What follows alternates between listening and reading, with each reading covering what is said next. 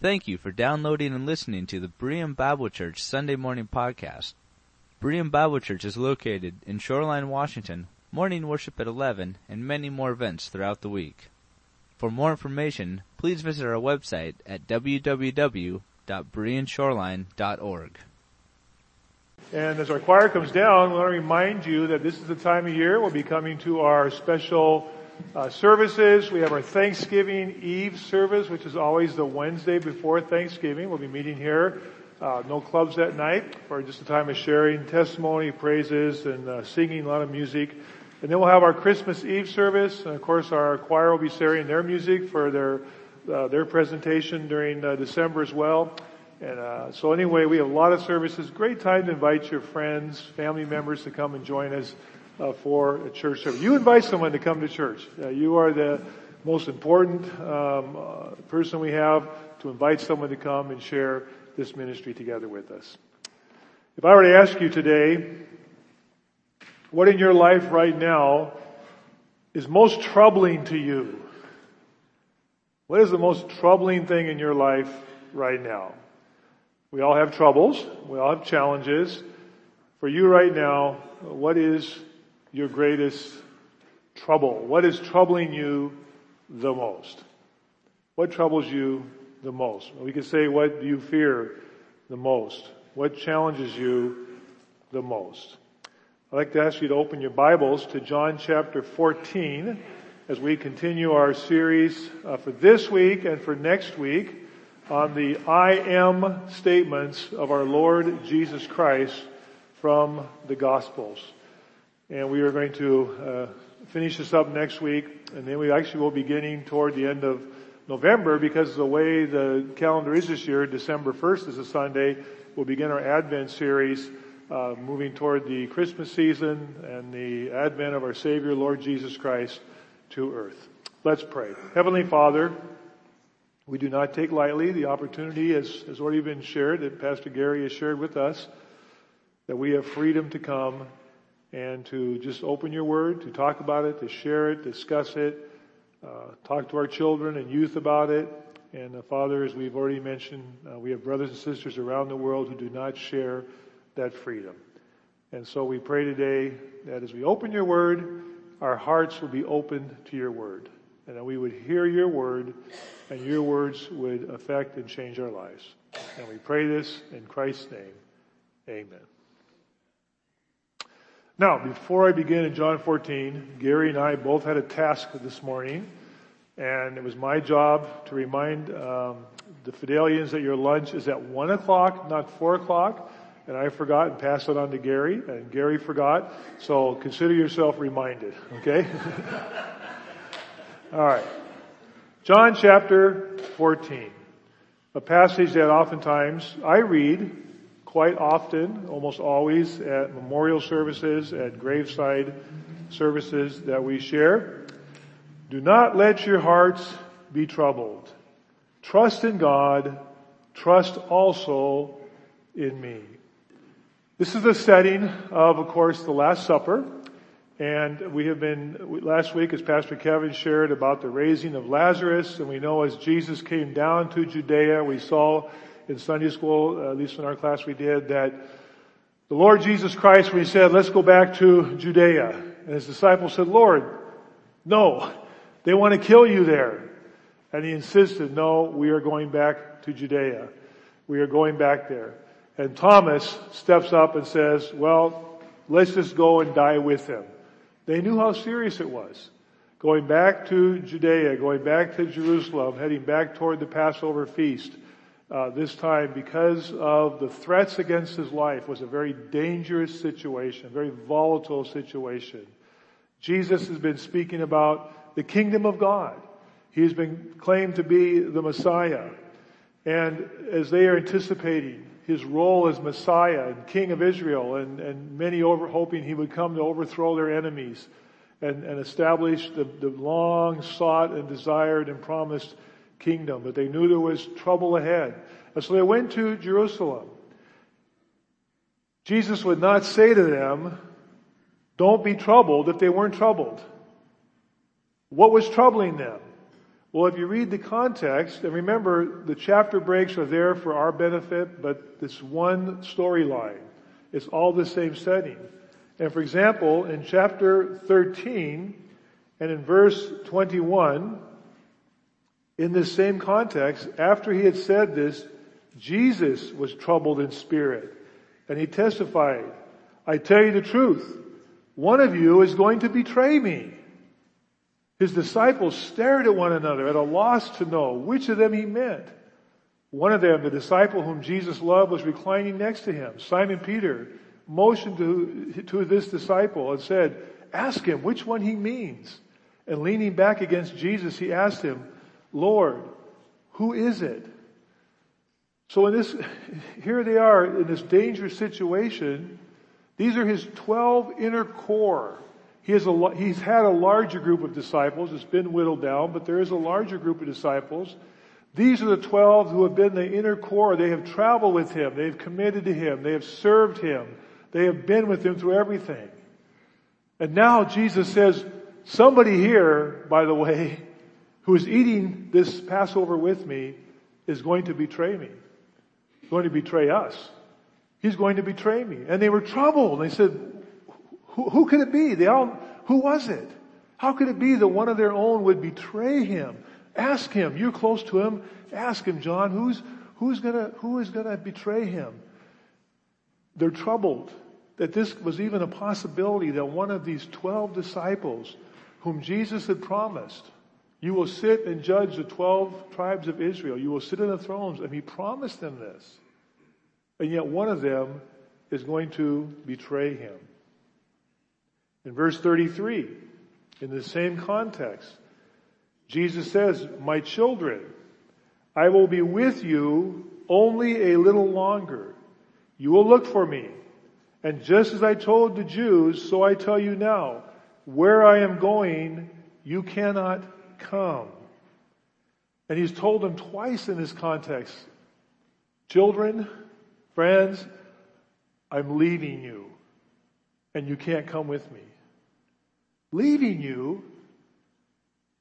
These are the men whom Jesus went and said, follow me. And what did they do? They left everything. Come on, some of you here own businesses and run businesses. Some of these men were businessmen. They were fishermen. It was a good business. It was a family business. There was a lot. They just left their businesses and they followed Jesus. They left the tax table. They left their family. They left everything. They left everything to follow Jesus. And now he says, I am leaving you and you can't follow me. You can't come. So what? What do we do? Now what? You're just leaving. And they're troubled over this. What is going on here? What does he mean he's leaving us and we can't go with him? What do we do? And then in verse 36, Simon Peter said to Jesus, Lord, where are you going? He's already told them he's going to die, but no one has really grasped this yet. And Jesus said, where I am going, you cannot follow me, but you will follow later. What does he mean? What am I supposed to do? And Peter asked him, Lord, why can't I follow you now? I will lay down my life for you. I don't want you to leave. I'll do anything. I'll die for you. What do you mean you're going to leave? I'm coming with you. And Jesus says, will you really lay down your life for me? I'm assuming this is spoken in the group. It doesn't say they went aside. They're at the last Passover, and I think everybody heard this. Will you really lay down your life for me? I tell you the truth. Before the rooster crows, you will disown me 3 times. Before this day is over, this night turns to dawn, Peter, you are going to disown me 3 times. Does that mean Peter's the one who's going to betray him? What is going on here? And these disciples in this upper room with Jesus for this Passover he's desired to have, they are troubled. Can you understand that, right? Can you appreciate how troubling this must have been for these men? That what is going on here? What is happening? What is he talking about? And it's in that context, Jesus said to them, do not let your hearts be troubled. Trust in God. Trust also in me. What was it? What troubled them? You know what it was? It was the uncertainties that were causing this trouble in their lives. Where is he going? Why can't we go? Which one of us is going to betray him? Peter, are you really going to deny him 3 times? Why would you do that? What's going to happen that would cause you to deny him 3 times? What is going on? It was these uncertainties. And I asked you this morning, in our lives, when I asked you earlier, what is it that troubles you the most right now? There's a good chance it's the uncertainties, right? What if? What if? Maybe not what you're experiencing right now, what you thought before would have really troubled you if it ever came to that. But it's the what ifs. What is going to happen? How are we going to deal with this? What if the worst case scenario actually comes to pass? What am I going to do? What is my family going to do? How will I deal with this? It's those uncertainties of life. And this is a clear example. There were so many uncertainties that were troubling them. And Jesus says, don't be troubled. Don't be troubled. Don't be troubled. Do not let your heart be troubled. Why? You trust in God, you can trust in me. Trust in God, trust also in me. Friends, everything has been building to this point. This is the apex. Everything has been building to this point in the gospel story as Jesus prepares to go to the cross at Calvary.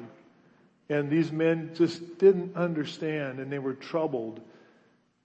And Jesus says, don't let your hearts be troubled. And in fact, this section here begins with this. And also in verse 27, as we come toward the end of this, he says it again. Peace I leave with you. My peace I leave you. I do not give to you as the world gives. And he says it again. Do not let your hearts be troubled and do not be afraid. Do not be troubled and don't be afraid. Why? Well, Jesus talks to them about their hope. And he says this, and this is a very well-known passage. It's read oftentimes at services for graveside and funerals. I read it from this pulpit almost always because there's an appropriateness of it here, and we'll talk about this. And Jesus said this, in my Father's house are many rooms. If it were not so, I would have told you.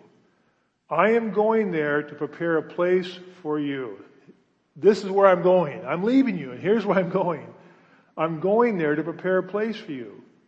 And if I go and prepare a place for you, I will come back, and I will take you to be with me, that you also may be where I am. Don't be troubled.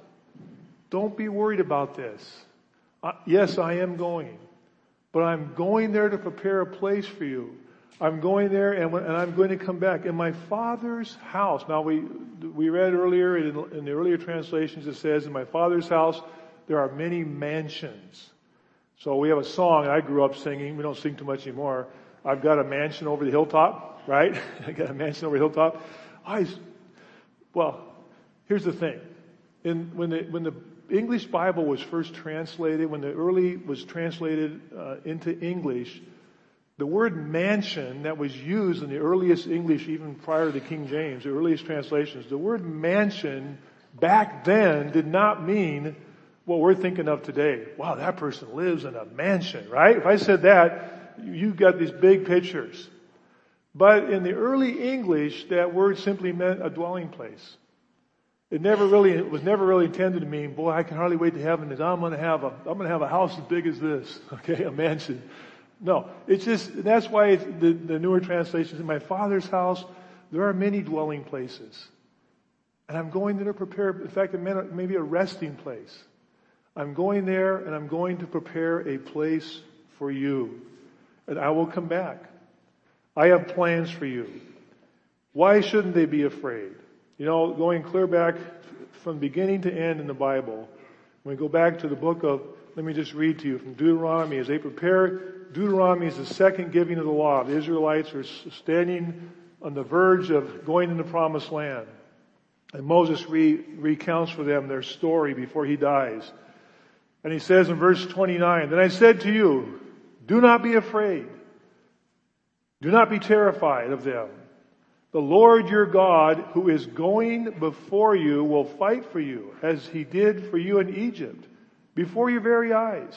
And in the desert, there you saw how the Lord your God carried you as a father carries his son all the way you went until you reached this place." Don't be afraid.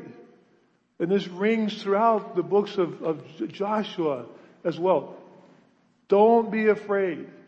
God says, Moses says, listen, the Lord went before you. He went in front of you, not behind you. You followed him. Talk about uncertainties. This huge population of slaves leaving Egypt and having to go to the promised land. God says, I'm going to go before you.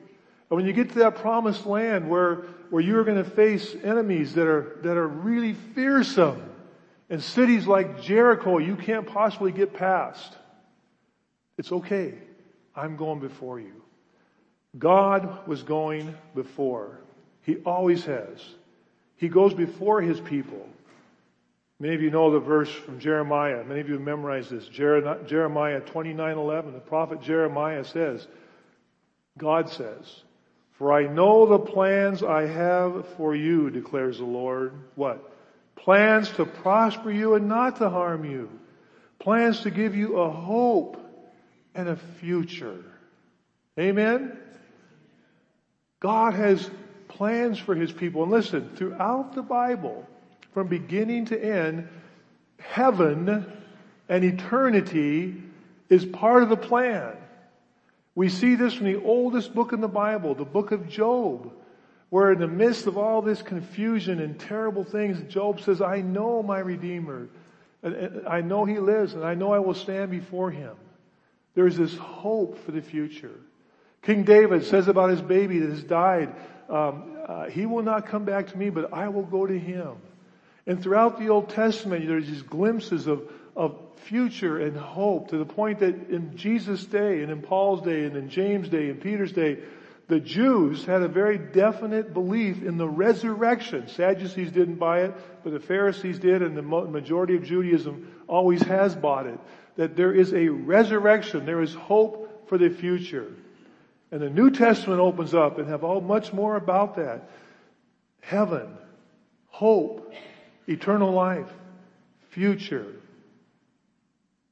Now, throughout history, there are differences. I'm going to stop right here and just say, you're welcome to come tonight, because I can't go into a lot more detail about some possibilities here, because you're already an hour off today, right? You're already thinking it's past lunchtime, okay? And you're right, it is. So we're going to end on time. But throughout history, in the ages, the dispensations, the eras, as God's salvation plan is progressively unfolded and revealed, there are different promises to different peoples. And I want to ask you a question, and I'm going to leave this for tonight. Tonight, for our Sunday night Bible study, for those of you that come, we're going to take a few weeks between now and the next series we start to go a little deeper into some things we cover Sunday morning. Let me ask you a couple questions if you can't come, just to think about this. Jesus said to these men, I'm going to prepare a place, and I'm coming back. Look at verse 4. I am coming back, and I'm going to take you with me. I ask you a question. In their context, after the things that have been promised to them, when they said, Lord, we've left everything for you, what is it? And Jesus says, you will gain much more in this life and in the life to come. I am telling you, you are going to sit and judge the 12 thrones of Israel. I mean, that is a huge promise. From their context, what do you think this means? I am going and I'm coming back. And I ask you a second question. Did he ever? Did he ever come back for them? Did he come back? Well, what is this house? What is this house with the rooms? Okay, I'm going to leave it there. And for these who come tonight, we're going to discuss that. Okay? Let me go on though. What is their hope? Friends, heaven, we've sung about this morning. And the reason I use this passage, even though there's some particularities as well here, this is part of that big picture that God has prepared a place for us. We have a hope in heaven, a definite hope. When we read in the Bible in Romans 8, at the end of Romans 8, nothing can separate us. Paul says, what can separate us from the love of God? Not just the presence of God, but the love, the agape. What is it that could separate you and me from the love of God? Paul says, could trouble, could tribulation, can distress, not having enough clothes, not having enough food. And finally says, death nor life, angels nor principalities, nothing can separate you from the love of God. Friends, God loves you as much today as He is ever going to love you. There's nothing you can do to make God love you any more than He loves you right now. And nothing can ever separate. If you know Christ as Savior and you're a part of His family, nothing can ever separate you. Not even death itself can separate you from the love of God that is in Christ Jesus. We have a hope. And so he says to them, verse 4, you know where I'm going. He's kind of, baiting them a little bit. He said, you know where I'm going. Thomas speaks up. Lord, we don't know where you are going. How can we know the way? No, we don't know where are you going? And why can't we come? And Jesus answered, I am the way and the truth and the life. No man comes to the Father except through me. Wow. That statement is a bit exclusive. Isn't it? I mean, either Jesus said it or He didn't say it. We didn't write it. We're not responsible for Jesus Christ said this. I am the way and the truth and the life. No one comes to the Father except through me. It's an exclusivity that we don't have the right to compromise. I don't have the right to soften that or to say, well, yeah, but it really does. No, that is what it says. And in fact, we see this throughout the New Testament. Yes, it's a point of contention today. Yes, it sounds kind of narrow, doesn't it? Yes, it sounds sort of exclusive. Except the offer is to everybody. It would be exclusive if it just said, I am the way, the truth, and life, and only this group of people have the right to come through me. But for God so loved the what? World. That He gave His only begotten Son, that whoever believes in Him would not perish, but would have everlasting life. Acts chapter 4 and verse 12. Salvation is found in no one else, for there is no other name under heaven given to humanity by which they must be saved. Sounds a bit exclusive, but it's the only way. The early Qumran community out there by the Dead Sea, for those of us who have been there, we visited that site where the Qumran area was. They were known for talking about the way. Their sect of Judaism were called those who have chosen the way. John the Baptist came and fulfilled the promise. I have come what? To make straight the way of the Lord. The road. The way. What if there were no way? What if God never provided a way and left us to ourselves and went and started somewhere else, which He had every right to do? But because God chose to love us and chose to love me and chose to love you, He made a way. These disciples, They can't grasp it yet. How could they possibly grasp what is about to happen in the next 24 hours? They're troubled. And he reminds them. And he tells them, we haven't got time to go through all this, but this is also the passage where you'll read and hear that Jesus tells them in verse 15, if you love me, you will obey what I command. I will ask the Father, he will give you another counselor to be with you forever, the Spirit of truth. And we know that's the Holy Spirit, the Paraclete. It's a word that means to come and stand alongside. It's a term used in court of someone to come and stand alongside and represent you. He says, I'm not going to leave you alone. I'm not going to leave you as orphans. He says, I'm not going to orphan you. We are going to send a helper, the Holy Spirit. And he will explain these things to you. You can't understand it now, but he will explain these things to you. You have to have faith and you have to have trust. I am the way. I am the truth. And friends, as Christians, as people of the book, if you will, we teach and we cannot compromise this. We don't have that right. It is essential that we teach that truth is outside of us. It is objective truth, meaning that it is not relative to what you think and I think. It comes down to what God thinks, what God has decided. Jesus Christ is the truth. He is the truth. He told the Pharisees and scribes, you search the scriptures because you think in doing so you will find eternal life. But those words are they which speak of me, even in the Old Testament. We believe in truth. We believe in standards. We believe in values that are outside of us that God has revealed to us. And Jesus said, I am the way. I am the truth. And finally, I am the life. For the wages of sin is death. But the gift of God is eternal life in Christ Jesus our Lord. I am Yahweh. I am the way, the truth, and the life. And in verse 8, Philip says, Lord, please, show us the Father. Show us the Father. This is confusing. Just show us the Father. If what you're saying that you and the Father are, show us the Father. That will be enough. Wouldn't that be good? If you had a glimpse of God today, would that be enough? Would that take you at least for this week? Huh?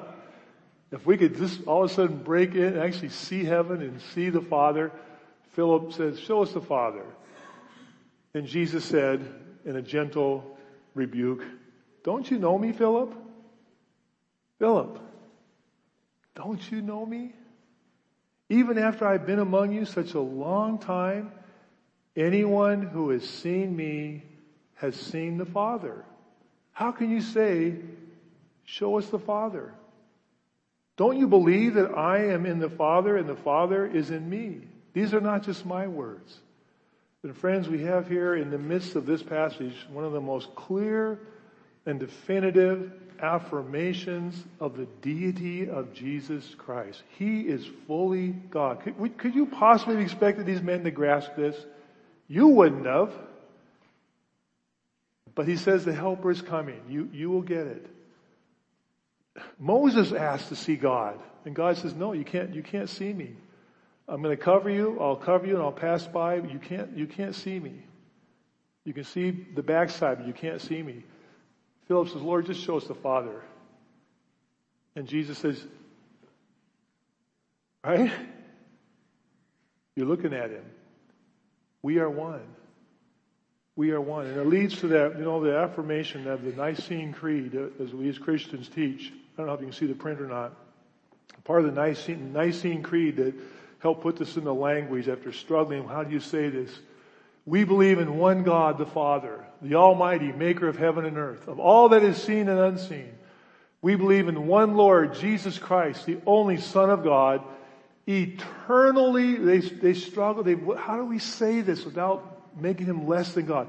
Eternally begotten of the Father, God from God, light from light, true God from true God, begotten, not made, of one being with the Father. Through him all things were made. That's Christ. For us and for our salvation, he came down from heaven by the power of the Holy Spirit. He became incarnate from the Virgin Mary and was made man. And it puts into words this truth that's beginning to develop here. He really is fully God. Let not your heart be troubled. Do not let it be afraid. I'm going to come back for you. Yes, there's uncertainties, but I'll come back. And I will send the helper, the Holy Spirit, who will help you. And I close with this. I just love this passage. And this is why it's so appropriate. Listen, several of us this past week have had a chance to visit Larry and Judy. Somebody shared in Fidelity class today. What a blessing. And I know I visited them and others here have visited. And Larry, our dear brother Larry, who's been an important part of my life and this church family since we started. I consider him a good friend, and he is on hospice care. And there's nothing else they can really do. And to visit with them and to see the peace and the assurance. Yes, it's uncertain. Yes, it's hard. Man, it's hard. But to see that peace and assurance, we worry about what will it be like? I'll tell you what it'll be like. Because as a pastor, I've seen it over and over and over and over and over again. This is what it's like. In verse 27, shalom. Shalom. Peace I leave with you. Jesus says to his disciples who are still troubled, my peace I give to you. It's a gift. I do not give to you as the world gives. Do not let your hearts be troubled. Do not be afraid. Friends, that is a powerful verse. Powerful verse. Peace I'm giving you. I'm leaving. You can't come. I'm coming back. I'll give you the helper. But I'm going to give you peace.